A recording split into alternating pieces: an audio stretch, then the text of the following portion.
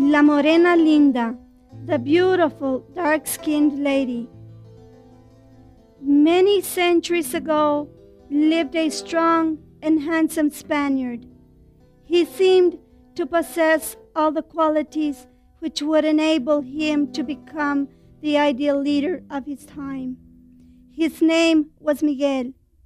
His family had immigrated from Madrid, Spain, and had very successfully settled in Mexico City. Miguel not only enjoyed the political power demonstrated by the family, but also the great wealth possessed by them. He recognized his potential and was determined to use it to the limit. Before he became a general with the Mexican Army of Mexico City, he married a beautiful and charming Maya Indian lady. The people called her La Morena Linda, the beautiful dark-skinned lady. La Morena and her husband were very much in love. She always felt at peace with herself, so long as they were living a normal and quiet life. She could not comprehend how life could be so perfect. The old wounds which she experienced as a child seemed so vague that she had to be reminded that she really was happy and that it was not a dream. Life was like a candle. It provided the light and security with a touch of warmth which was needed to make their love grow. Soon thereafter, Miguel became president of Mexico. Life began to move at a fast pace. There was so much work which needed to be accomplished, but not enough time. Between the heavy schedule came the necessity of having to entertain the so-called rich and famous. La Morena was always made to feel inferior when she was with many of the Mexican ladies. They went all out with their rich and stylish clothes and jewelry. All the Mexican ladies that attended these fiestas represented extreme wealth. La Morena believed in simplicity. She knew many different Indian languages, but was not fluent in the Mexican language, especially when it was spoken at such a fast pace. Most of the ladies would flock around Miguel, but had a tendency to ignore a La Morena. They believed that what Miguel needed was a beautiful Mexican woman by his side. Ha! Why should an Indian be la señorita del presidente de Mexico?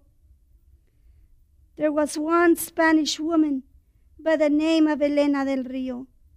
Her family had come to Mexico only a few years before. She had yellow golden hair like the sun, eyes like the deep blue waters, and her skin was so very fair. La Morena started keeping to herself, but her heart ached and her body felt cold and clammy. What can I say? It was not long before La Morena saw Miguel and Elena talking, laughing, and holding hands. It seemed so natural. They both came from the same country with common cultural interest, she thought. They could talk endlessly and never seem to finish. La Morena became so unhappy that she decided to leave the palace. She felt it was best just to step aside. She could not bear to see another woman take her husband away. La Morena fled to a place she once knew while still a child. It was surrounded by mountains, green pastures, and a beautiful lake. La Morena's mother had drowned in this lake many years ago.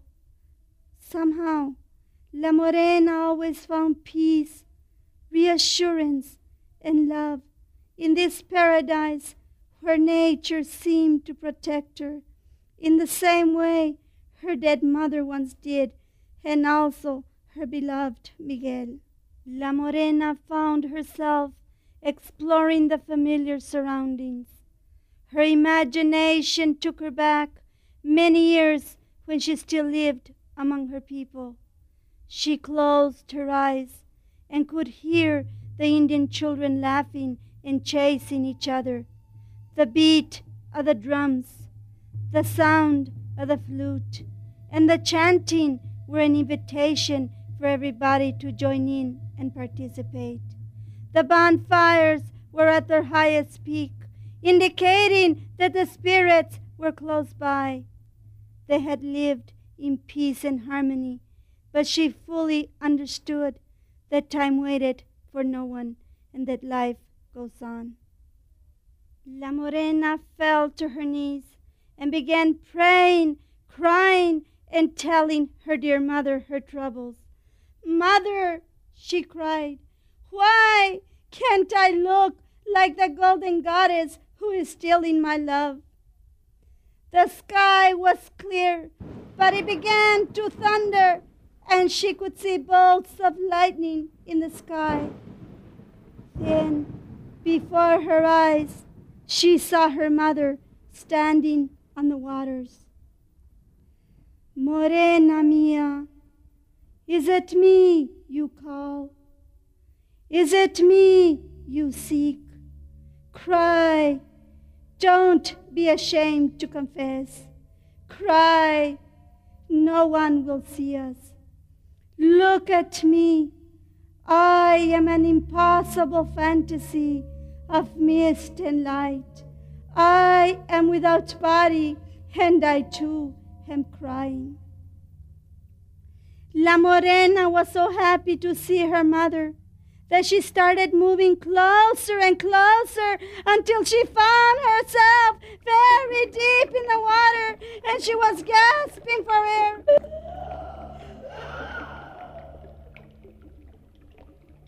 La Morena's confusion and desperation. She began to walk without a sense of direction. She was so exhausted that all she yearned for was sleep. And apparently that is what happened. The next day when she awoke, to her surprise, she was in a cave. Her mind was still very foggy, and for a few minutes she believed maybe her experience had just been a happy dream. La Morena was looking around when she found a beautiful and colorful fiesta dress with a shawl which was even more elegant than what she had seen the ladies wear.